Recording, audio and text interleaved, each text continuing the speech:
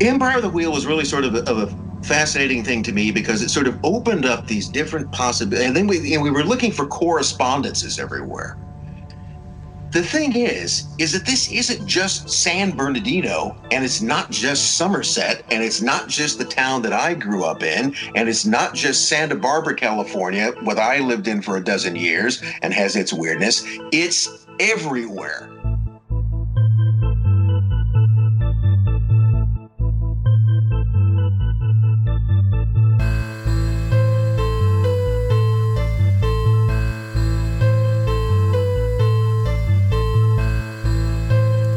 Produced and recorded at Pure Grain Studios. I'm Nathan Isaac, and this is Pennyroyal.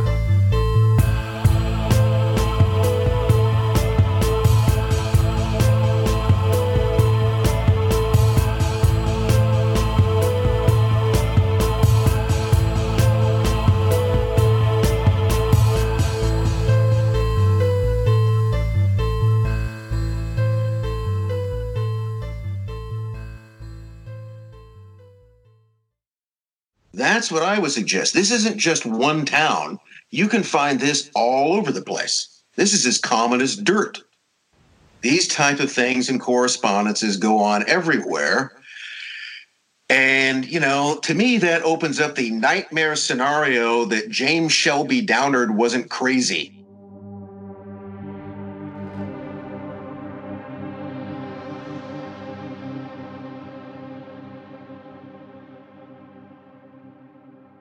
When we consider James Shelby Downard, regardless of whether he was mad or not mad, I do think that he, if he existed, or whoever possibly used him as a literary invention to disseminate certain ideas and concepts, whether it was him as a real person or a group of people behind him, those concepts, the concepts of mystical toponymy and synchromysticism, and this view of the United States and the world and small town America as harboring this symbolic topology across everything.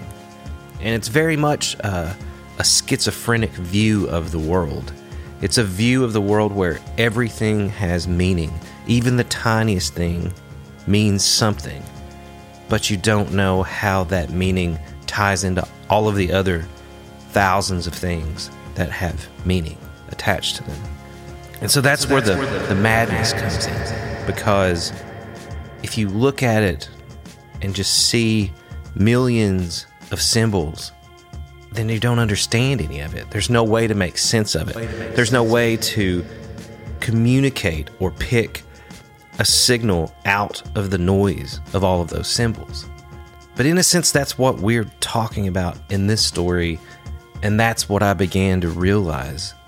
I began to realize that on the smallest level, what we were seeing was a reflection of a much larger pattern, that it really was turtles all the way down. What we called synchronicity was part of a different physical system or set of rules that seemed to be playing out.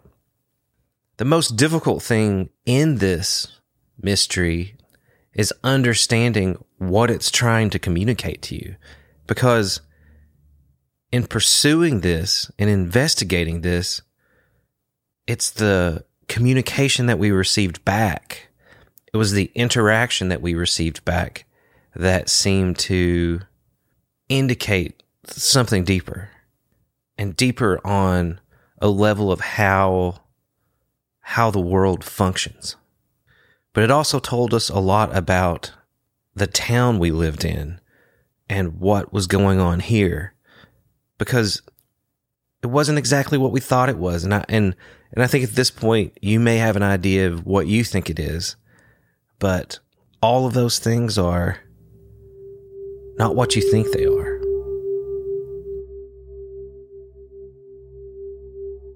It's crazy, man. Like, see, it's just, there's this like, on a micro level or a level here, there's this, there's definitely this paranormal layer to all this, or some type of like weird mystical synchronism kind of thing. And then there's all these ties to all this like weird, far-reaching conspiracy shit. You know what I mean? Like it's just strange how Kentucky's all tied into this, but that a lot of this reverberates. We wouldn't have found a lot of this stuff if it fucking cave goblins led us to fucking Guterma. Well, it's like fractals almost. Like we're studying a tiny part that is an exact replica of the entire whole. You know, that's what. I think it is something like that. It's like whatever this is like maybe archetypally driven, but it's like it's funneling down to the smallest layer, and if there's noise in it, it's at the edges, right? It's at the periphery. But like in any town like Somerset or bigger, I would say that there's a lot of connections to this, right? No, there's peculiar, weird connections here that we don't understand, but it's almost like this shit is happening everywhere, because people are.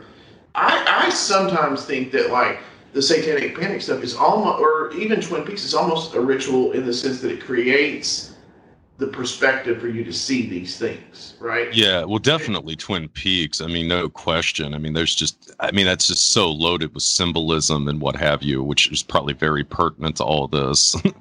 It is sort of about this weird idea of like a perfect classic America, like 1950s apolitical America. You know what I'm saying?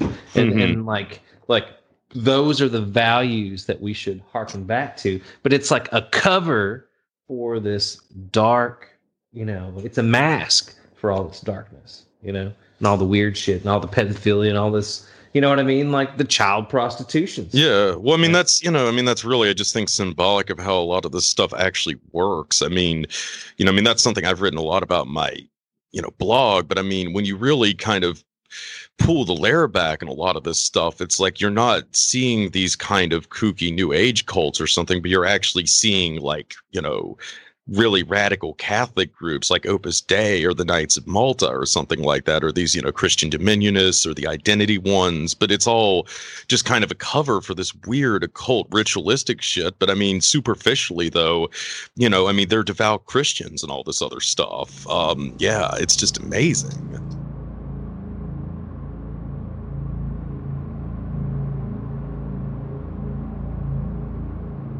That's why I think, Nathan, you're the one who said, I think all these things are kind of tricksters in one way or the other. I think that's maybe the worst prospect. All of this is really just kind of some cosmic joke, and we're the punchline.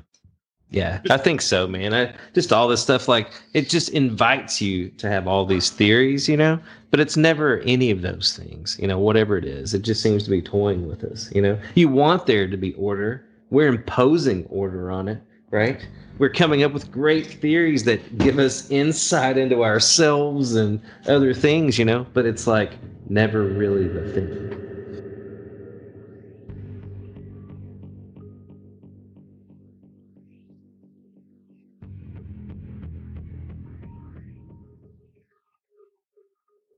Never before have we lived at a time when a story like this, or a story like Hellier, or any story where you're being asked to believe a series of things that seem absolutely incredible, fantastical, and in many ways magical. And trying to ask people to believe in magic. We've lived in a very rational world for a long time, a very scientific world of cause and effect. A happens, then B happens, then C happens, then D happens. It's a very linear existence. It's how we were raised. It's how the world we live in was constructed. But now there's been an assault on reality and what's real. and what's true. And never before has a time existed for magic to exist again, and for there to be a re-enchantment of America and the world. People are telling all of us that nothing is true, that everything is fake. All of the news you receive, everything everyone is telling you is fake. You've got no certain ground to stand on. And that's the perfect place, the perfect time for all of us to rediscover magic in our lives and in the places that we live.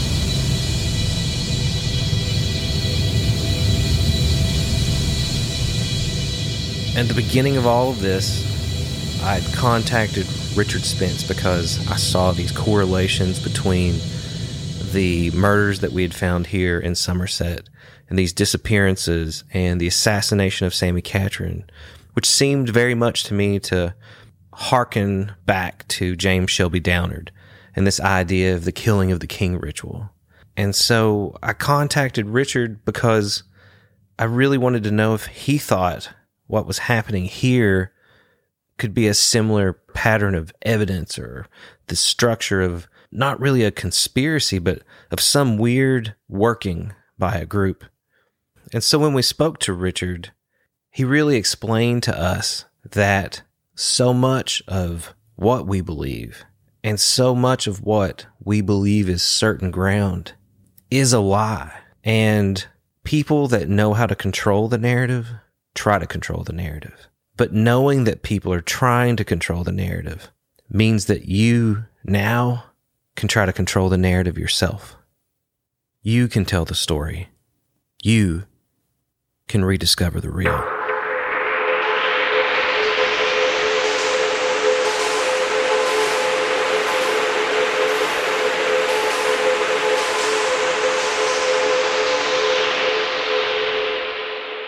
So one of the things that I come across in the, various weirdo research that I do on things, and again, as I've mentioned, if it's not Williamson, it's right. The consistent theme I eventually figured out after years of doing this among the historical figures I'm interested in is that they're all pathological liars. Okay. I'm for some reason never interested in people who tell the truth because they're boring. Okay. Riley is a pathological liar.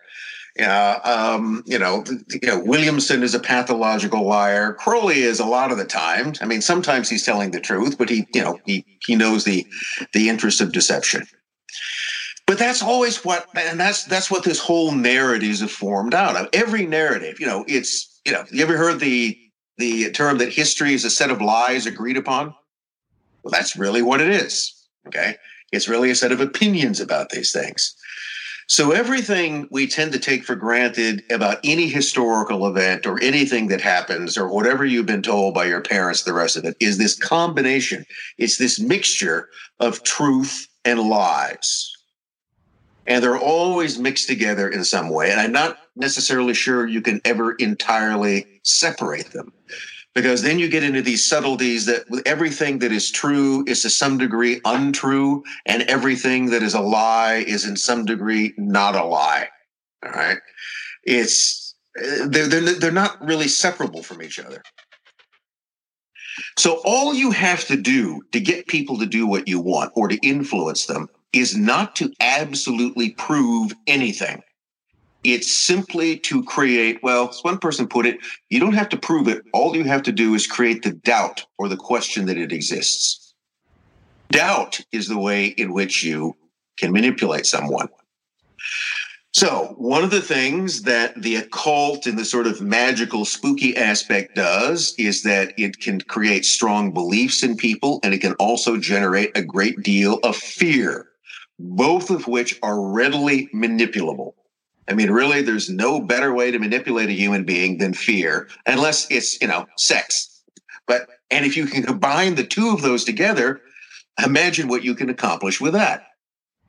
So that's where I really think that the two come in. I mean, if you can essentially spook someone in the sense of making them fearful, of creating the possibility that, I don't know, there are cave goblins in the mine. All right. There don't have to be cave goblins in the mine, but, just kind of create the idea that there's something sort of spooky in this area, something dangerous. And one of the things that we'll do will keep most people out of it. The curious troublemakers will show up, but you can handle those in different ways. You just carry the deception one step further. So that's the thing that I think is the real commonality in these things. The commonality between criminals, spies, and occultists is the consistent practice of deception as a basic means of operation. So in that sense, it's not too strange to find them in bed together. I mean, it comes back to this question, does magic work? Are these things real? And in saying that it doesn't have to be real to use it, I wasn't trying to debunk the idea that it exists. I mean, frankly, okay, here's my view on it. I'm an agnostic on it. All right. Maybe it does. Maybe it doesn't. It doesn't have to, but it could be. Here's what I think. Okay, where's my sort of stand on it? This is what I'm reasonably convinced of. Again, this is what I believe, kind of, as opposed to what I know. We live in a small world inside a much larger one. Now, to give you a simple example of that is that we can see a variety of colors, but we can only see the colors that our brain is set up to receive. If there's a color that we don't have the coding for, we just don't get it. And beyond that, we can't even imagine. You cannot imagine a color you have never seen because it simply doesn't exist. It's there. I can guarantee you that spectrum, of visible light doesn't begin and end with what we can see. It's there. It's part of this in the same way that your dog can hear sounds that you can't. All right. So there's a whole sonoscape going on that you're not part of. It's true with every sense that we have. So we're also, the other thing you have to keep in mind is that the whole world exists inside your head. And this kind of turns things around, but we tend to think of it, but there is no external reality beyond the information that's simply processed by our brain. So really what we think reality is, which is the only thing, is a movie projected inside your head. Outside of that movie, outside the theater, is everything else. It is the bigger world which we can't see, we can't smell, we can't touch, but may very well be able to see and smell and touch us. That is, I think, what would make a kind of operative theory about what we call the paranormal, which, covers a huge, it's a big ball of wax, is that what we're sort of getting is an interaction with this larger world that otherwise we can't really process. And what what our brains may be doing is constantly trying to fit it into some mold or another. Because that's the other thing that human brains love to do, is we love to fill in blanks. Roughly that would be my explanation of what the paranormal is. And then consider that much of the goal of everything from, let's say, straightforward occult societies to secret society. What does every secret society that has ever existed promise the people who are members, who are selected, belong to it? Greater awareness. We're going to teach you the secrets of the universe. We're going to expand. You will know things that no one else knows. And what everybody's selling, in fact, what every religion sells, keep in mind, is access to this greater world. And that, from everything from, some sort of garden variety cult to, major religions, which are just kind of cults writ large, aren't they? Very successful ones. Then that's what they would want to have. So I think those possibilities are there. We're probably tapping into this stuff all the time.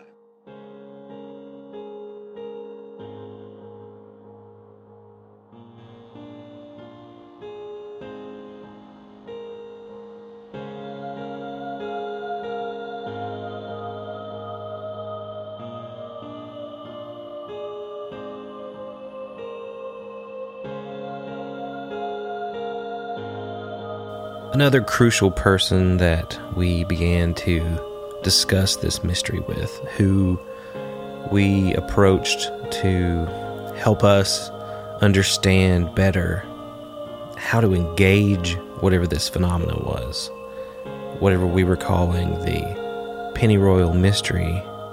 There seemed to be magic at the heart of all of it, and that there were these magical groups coming from Cincinnati and coming from other places, coming from all over the world to this place because of the Kentucky anomaly and because of the Cincinnati vortex and because of so many strange things that intersected here in such a magical way, and in such a way that it seemed there had to be something guiding this. There had to be something directing this. And we began to talk to Marco Visconti, who is a ceremonial magician who lives in London, England.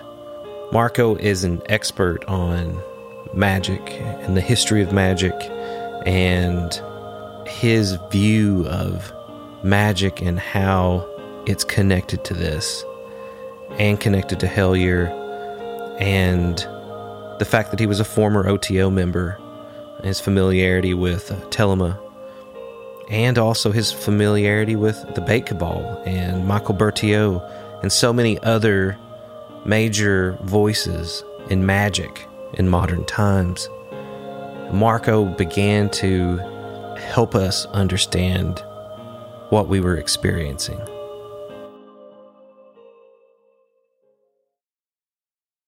Like what we're experiencing right now, I would say, is a form of magic, right? I have no doubts that whatever we have been, whatever, Greg and the team, bumped into already in 2012, if you think about it, we're talking about 8 years in the making. So it's just that it is an ongoing process of communication from these n-dimensional creatures, entities that are communicating, and they've been communicating with humanity the entire experience of humanity. Like, the prophet that would hear the voice of God, he had an experience like this.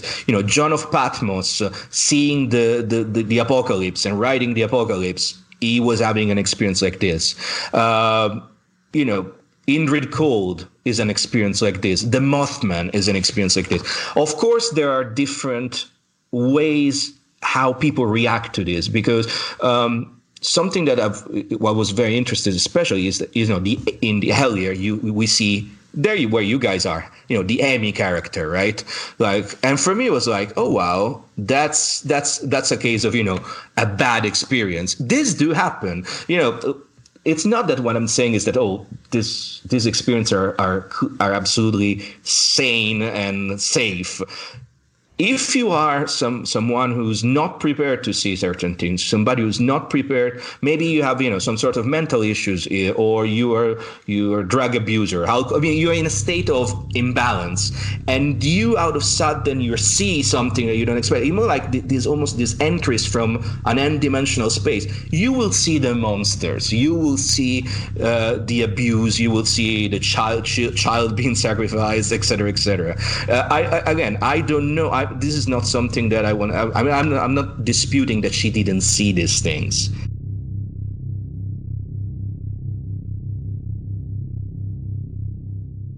Magic exists in place by a Christian. Like, you do something, then I come along, I do something. Those are psychic layers that stay there and stay there for a long, long time. And even when, maybe we start to fade, you can always go back there, because magic exists outside space and time. So whenever you do magic, what you do is you project your consciousness outside the boundaries of space and time. And from that vantage point, you see a tapestry, right? And on that tapestry, everything that ever happened is. So of course you can go to the places where maybe massive magical operations have been practiced or have been, they've been done over there, and then you can tap into this energy and tap into this energy.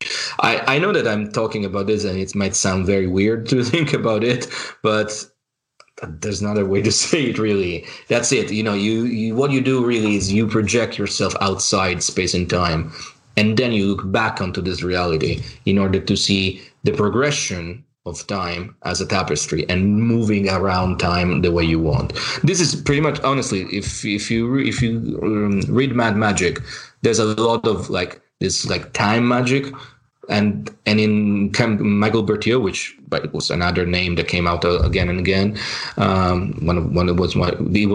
is one of my teachers. I mean, not anymore because we haven't seen each other in many years, but he was at the time. It's all about his time magic practices, becoming a spider and moving yourself, a were spider actually, which is an interesting concept, and moving yourself onto the web of time and space as you want. That's one of the most advanced magic you can do, and I have no doubt that people like Nema and them, the Cincinnati Journal of Ceremonial Magic, the people behind them, the Beit Cabal, were doing the same kind of stuff. So in many ways, yes. Whatever is there at Serpent Mound, there's definitely something you would be able to pick it up. One of the craziest things that we discovered while researching this project was the possibility that Aleister Crowley, the famous occultist and head of the OTO, whose name has come up numerous times from numerous people as you've listened to this story, Crowley overshadows a great deal of this mystery. What we discovered was that Aleister Crowley probably, at one point, was in Somerset or passed through Somerset. We know that his mother's sister moved her family to Livingston County, Kentucky, in the early 1900s. And while Crowley was here from 1914 to 1919, he no doubt visited that part of his family. It's also apparent from Aleister Crowley's diaries is that he took a trip to Mammoth Cave in 1919 as well. Other evidence that we found established that Crowley had contacted the Freemason Lodge in Louisville, Kentucky. The Magian Society is a group within the Freemasons who maintain documents and history of actual ceremonial magic, Freemason magic. And so he had contacted a man named Norwood, who was the head of the Magian Society in Louisville, attempting to gain access to their rituals. This in turn led Norwood to contact the authorities and claim that Crowley was an agent for the Germans, which prompted his quick abandonment of the U.S. Now, before he left the U.S. in 1919, he took a trip through the South, and we know that he stayed with friends in Georgia for a few weeks. As you travel from Cincinnati through Kentucky, and as you're trying to get around to Mammoth Cave or to Louisville or any of these places, it's very likely you would have used the rail line between Cincinnati and Somerset. As we've discussed earlier in the show, it was a major rail line used by most people to travel through the U.S. And so if Crowley had taken a tour of the South and went to Atlanta and other places in the South in that fall of 1919, it's very likely that he did pass through Somerset. But we know that he visited Mammoth Cave, and he may very well have visited the Grand Canyon of the South, which is an area in the southeastern part of Kentucky that borders Virginia and West Virginia. And in that area, there's a town called Breaks, and that's where Breaks Interstate Park is located. And that's where Elkhorn City is located. And that's where Dan Dutton and I were going to restage his opera, The Faun, to invoke Pan.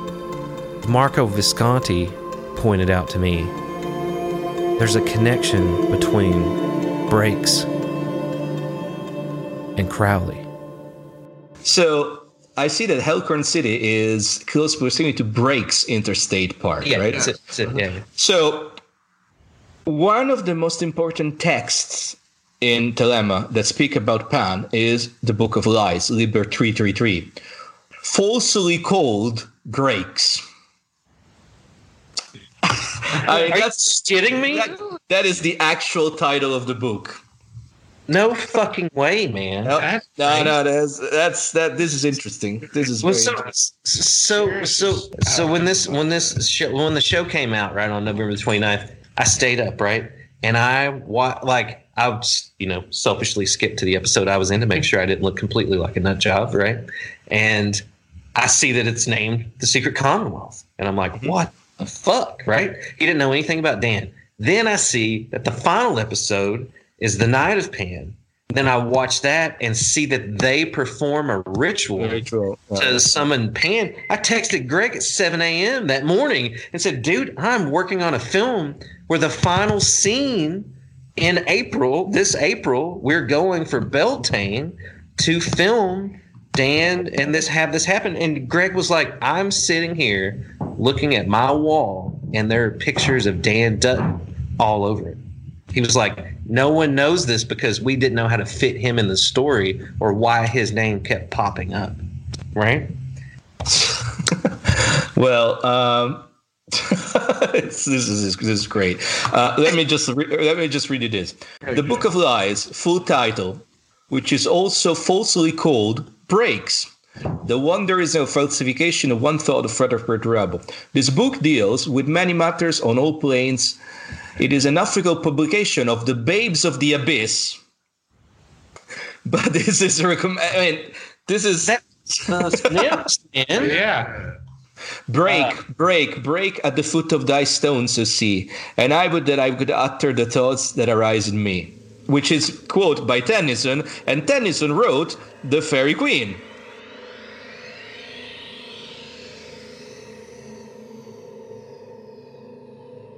After Crowley left the U.S., he went to the Abbey of Telema on the island of Cefalù in Italy.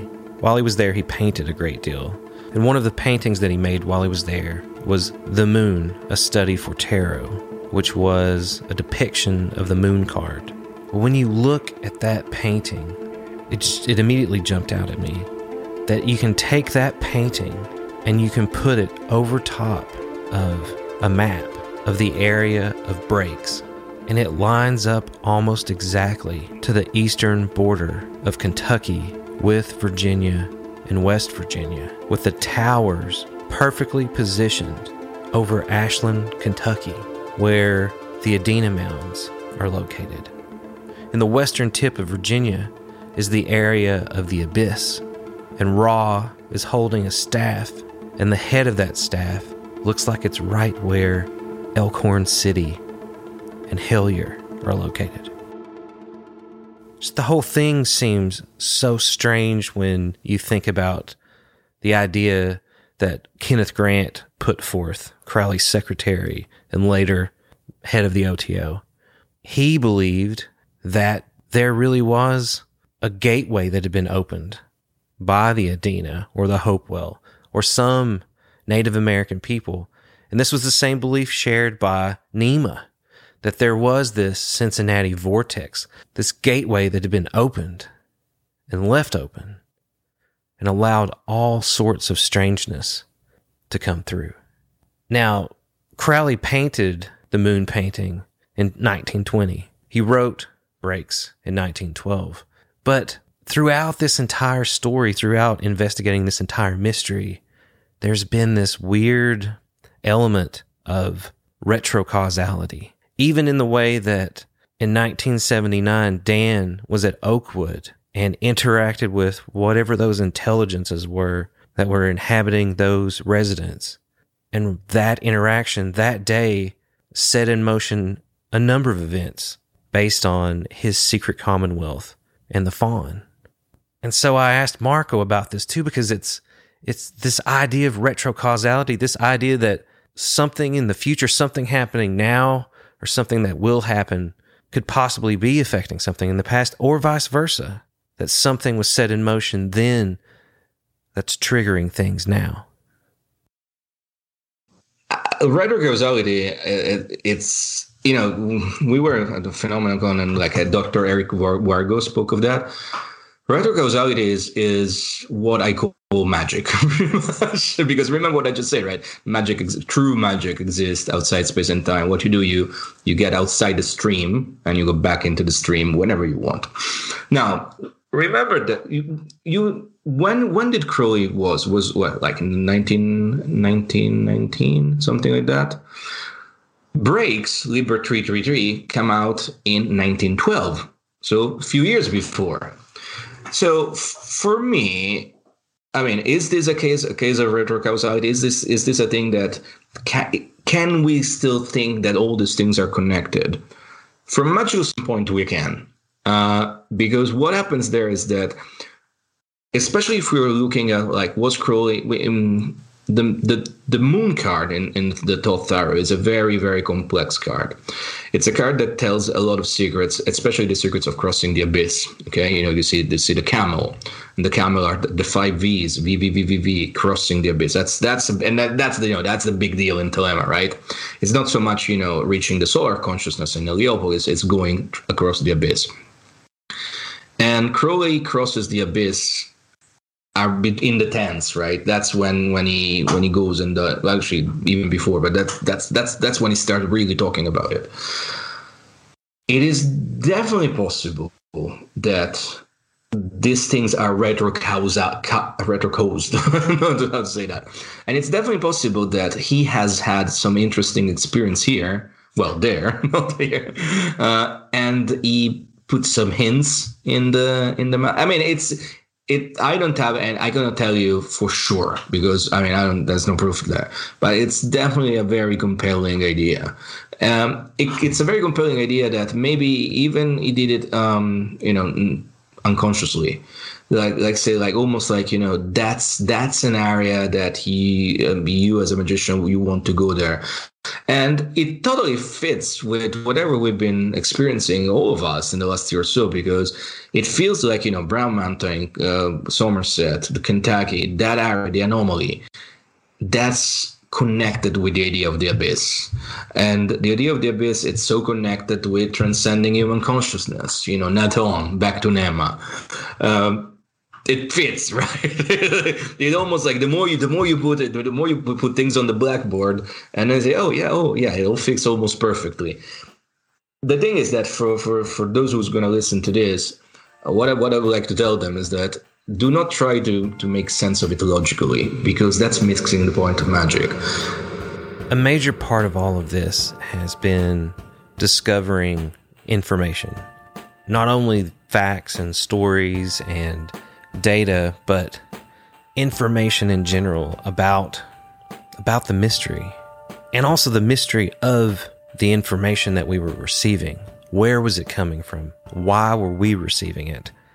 And during our conversations with Stephen Snyder, the story of cybernetics came up, because early in the 1950s, there were these Macy's conferences that were held for cybernetics, and they involved a who's who of scientists of the day, scientists that went on to create things that have changed our society. Who we are and where we are now are all because of these people. And the things that they discovered and that they talked about ended up creating computers and rocket ships and have completely altered our world and our society. But when I heard the name cybernetics, the first thing that it called to mind for me was this idea of the Terminator or man and machine. But really, cybernetics is just the study of systems and how to control a system. But yes, the cybernetic movements came out of that. And one of the big guys actually involved in it was Warren McCulloch, I believe. And he was definitely one of the leading figures in the cybernetics movement. And also, ironically, McCulloch was also the guy who had originally encouraged Puharich's research in, ESP and stuff like that. Puharich had actually briefly worked with him in the late 1940s, around the same time that, he was involved in all this. So, okay, the Macy's conferences were a set of meetings of scholars from various disciplines held in New York under the direction of Frank Fremont Smith and Joseph Macy Jr. Foundation, starting in 1941 and ending in 1960. And yeah, I mean, these, just went into a lot of insane stuff. They had conference topics on cerebral inhibition meetings, cybernetics conferences. But yes, it is often applied to computers and so forth. But essentially, in a lot of ways, you could actually almost argue transhumanism was a big product of cybernetics, because it was also concerned with how biomachines, i.e. humans, also interacted with actual machines and so forth. Social control was a big part of that, and how social control was structured and the techniques of it also, to increase efficiency and that type of thing. But yes, it's a very arcane discipline. Like I said, it had just people from neuroscience, behavioral psychology, philosophy. A lot of different thinkers were involved in it. Norbert Wiener was generally considered to be one of the major architects of it. And bizarrely, I think he had actually worked with Vannevar Bush too, who was obviously one of the major leading figures in the development of the personal computer. And of course, he's also linked in with a lot of the conspiracy theories with Majestic 12 and all that stuff too. So the cybernetics, movement really brought together just a lot of, incredible thinkers and so forth from a lot of different disciplines.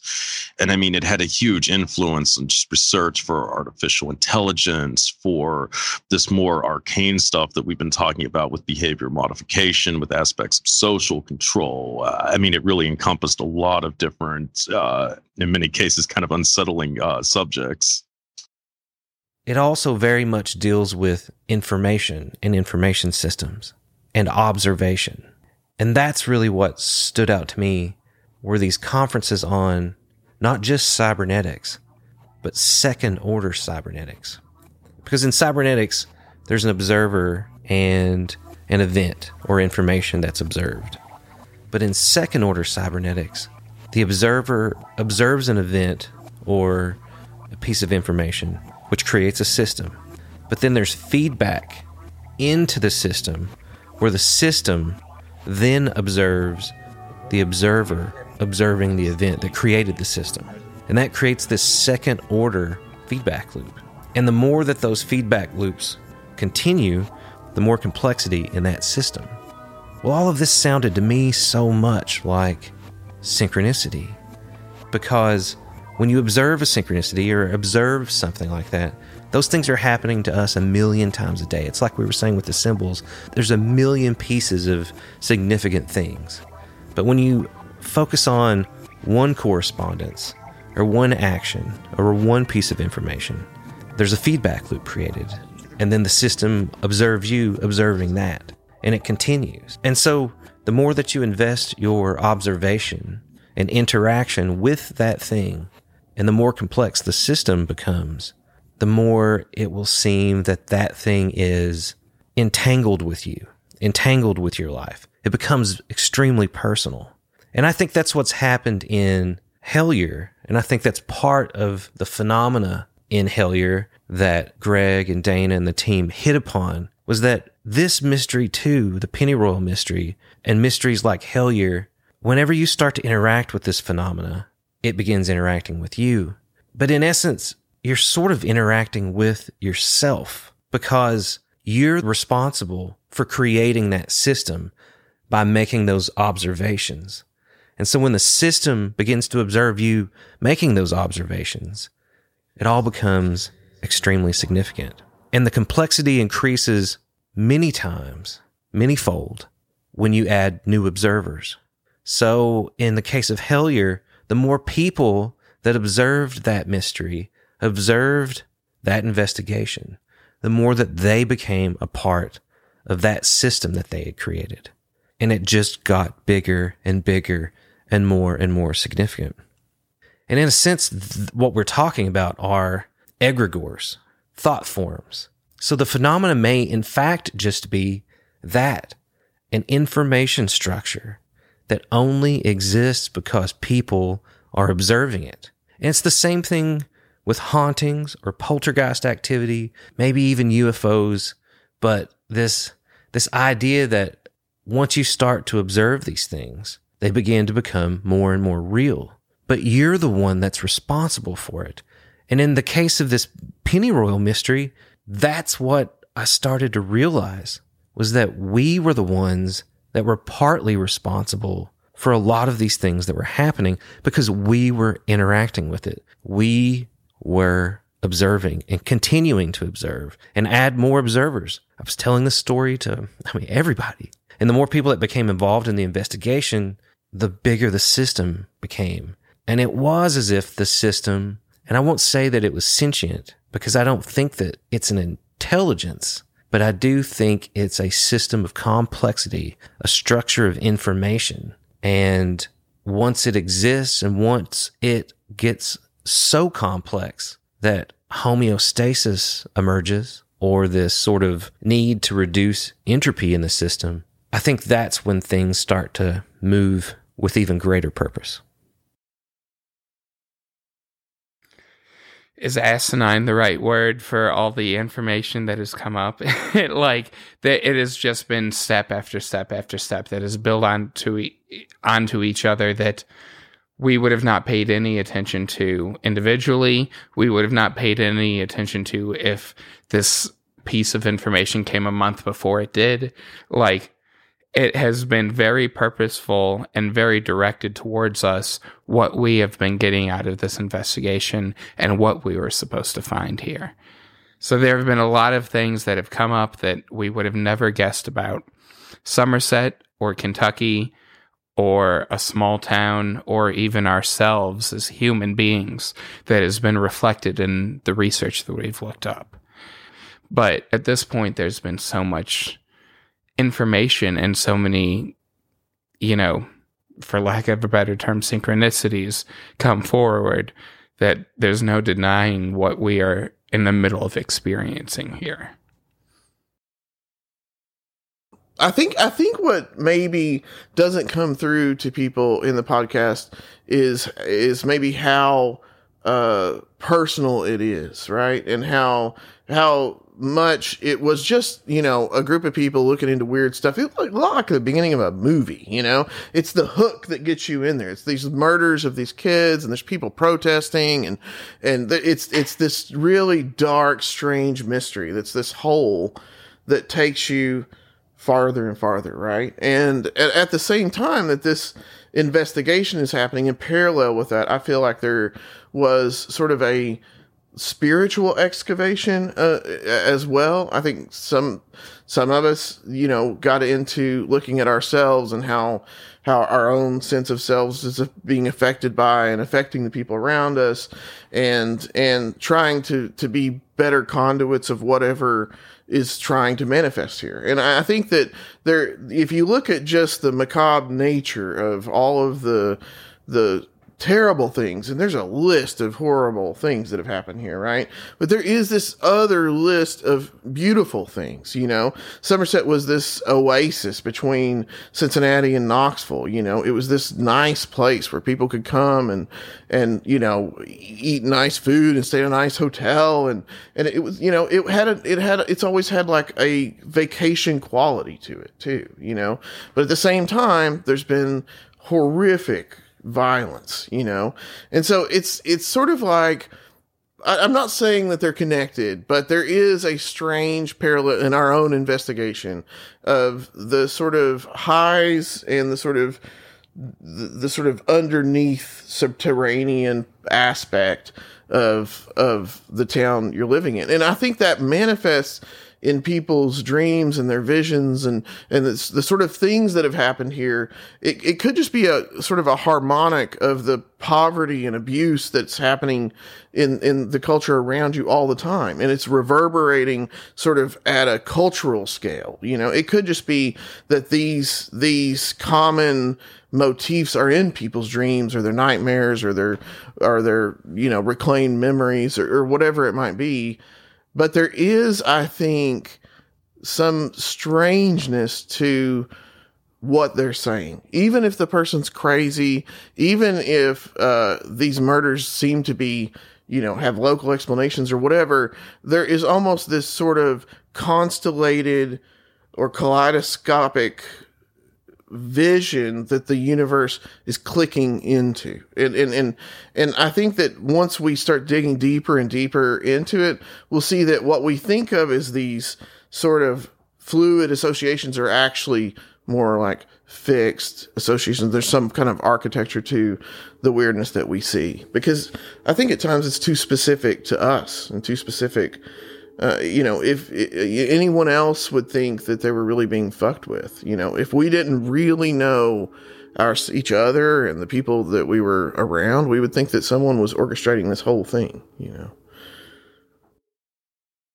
The cybernetic thing, as far as like, I know in my own life, this has been, and this is tangential in a sense, but I know in my own life, I think that it really changed the way I thought of things, because it's sort of a way of thinking of karma, right?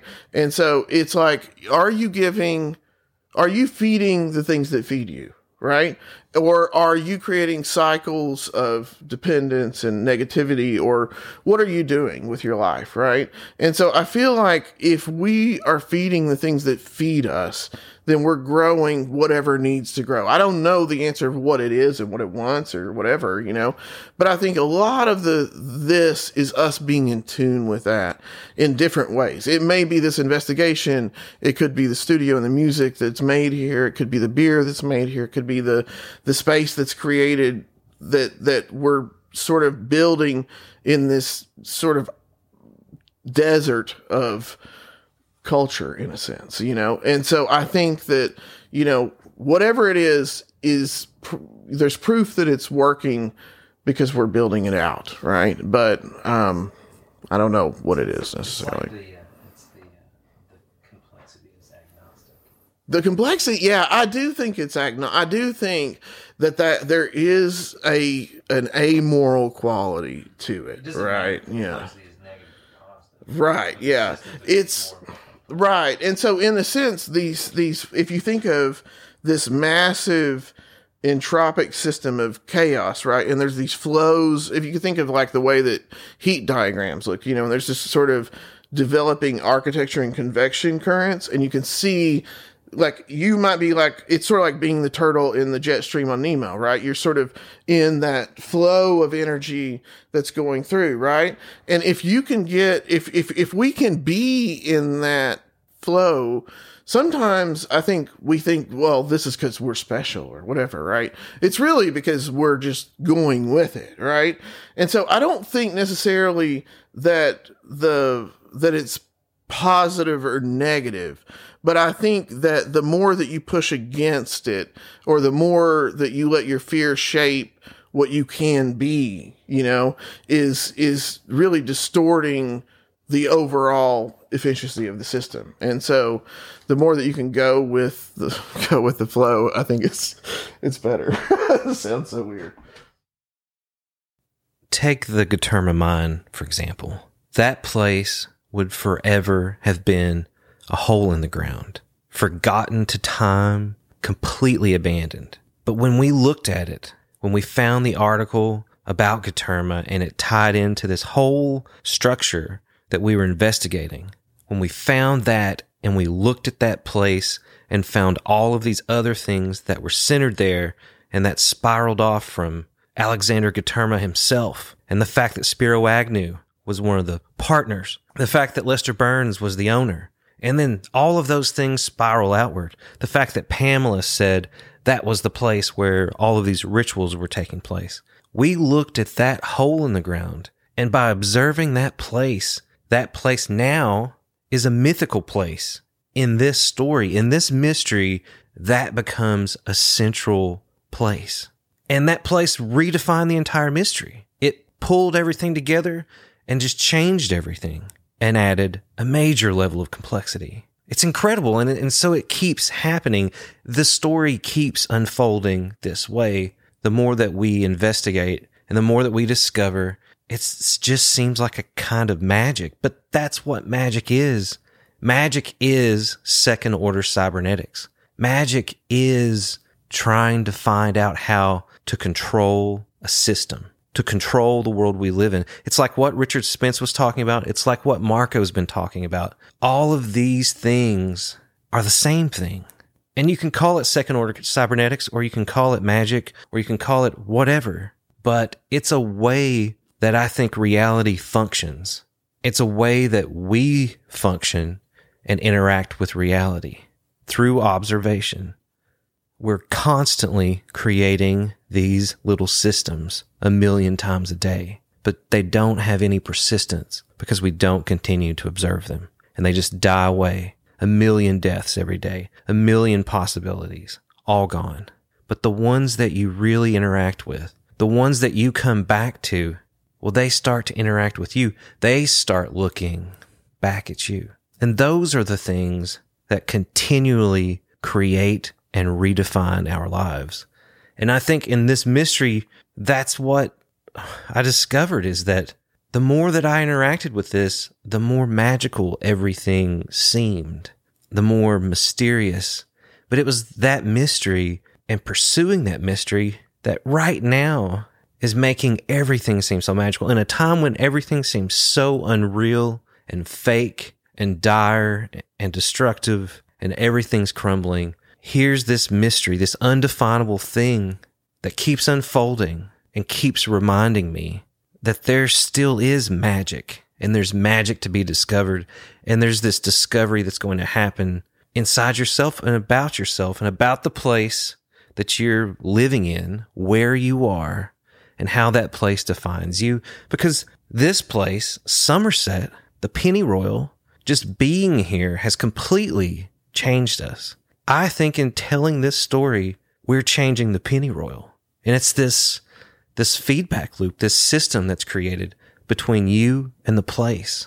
And I think that's always happening. And it gets channeled in different ways. It can get channeled in dark ways, and people can have dark thoughts and be in dark spaces, the subterranean. But it can also be used and pursued in this current of creativity, like how Dan Dutton interacts with it, and how a number of other people that are here interact with this. But wherever you are, however you interact with the place that you are, it can be in a good way or it can be in a bad way. And you don't have to be on top of this spike of geomagnetic energy that's welling up within the earth to create some energy or magical power. Wherever you are, there's a magic there, and there's a way of rediscovering how that place affects you and how you affect that place. And I think that's not just on a microscopic local scale.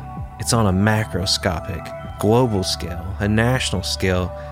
And at the end of all of this, of realizing this, I wanted to go to the mine because it had become such a seminal place in this story, in our lives, in this concept, and the symbol of how we could transform things, how places can transform us, and how we can transform those places. And so we decided to go to the mine because I had never seen that place before. And in my mind, I had no idea what it was. And so Dan Dutton and Darian and Kyle and a number of other dreamers and seekers and researchers came with us, and we took a trip to the mine.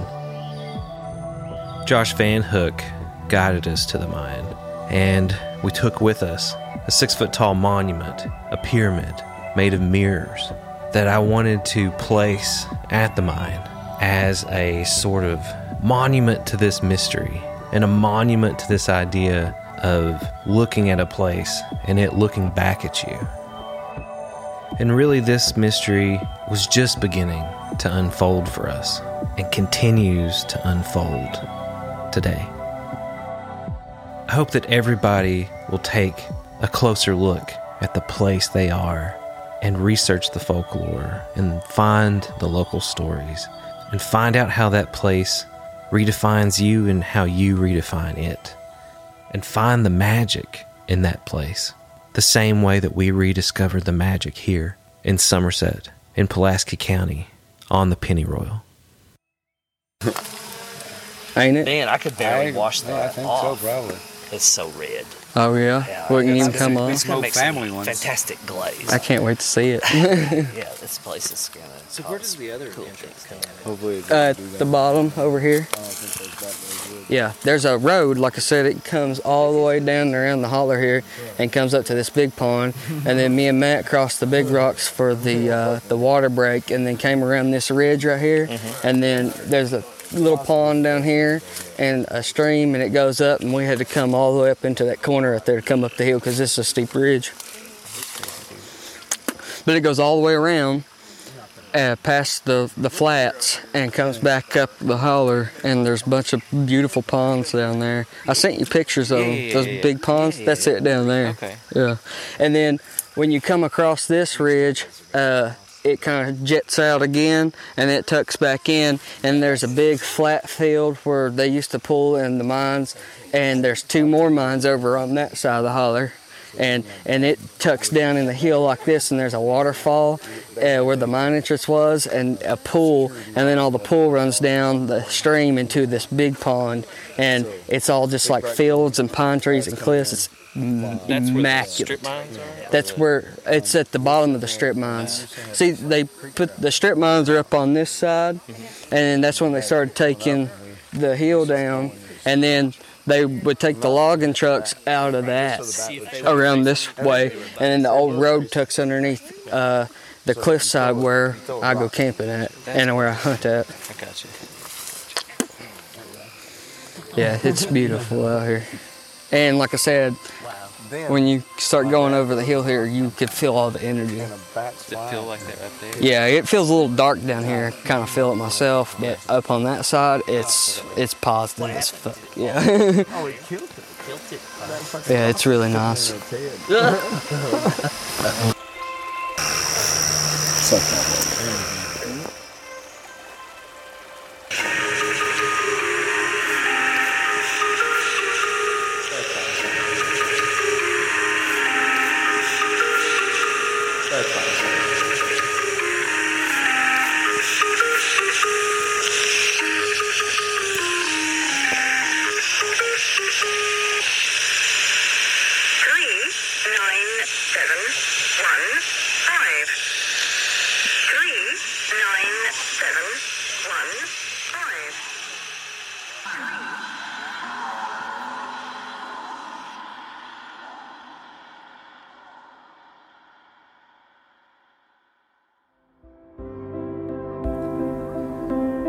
Pennyroyal is written and produced by your host, Nathan Paul Isaac. Associate producers are Darian West and Kyle Cadell. Original musical score by Philip Claunch. Edited and mixed by Boone Williams. Sponsored by Jarfly Brewing Company and the International Paranormal Museum and Research Center.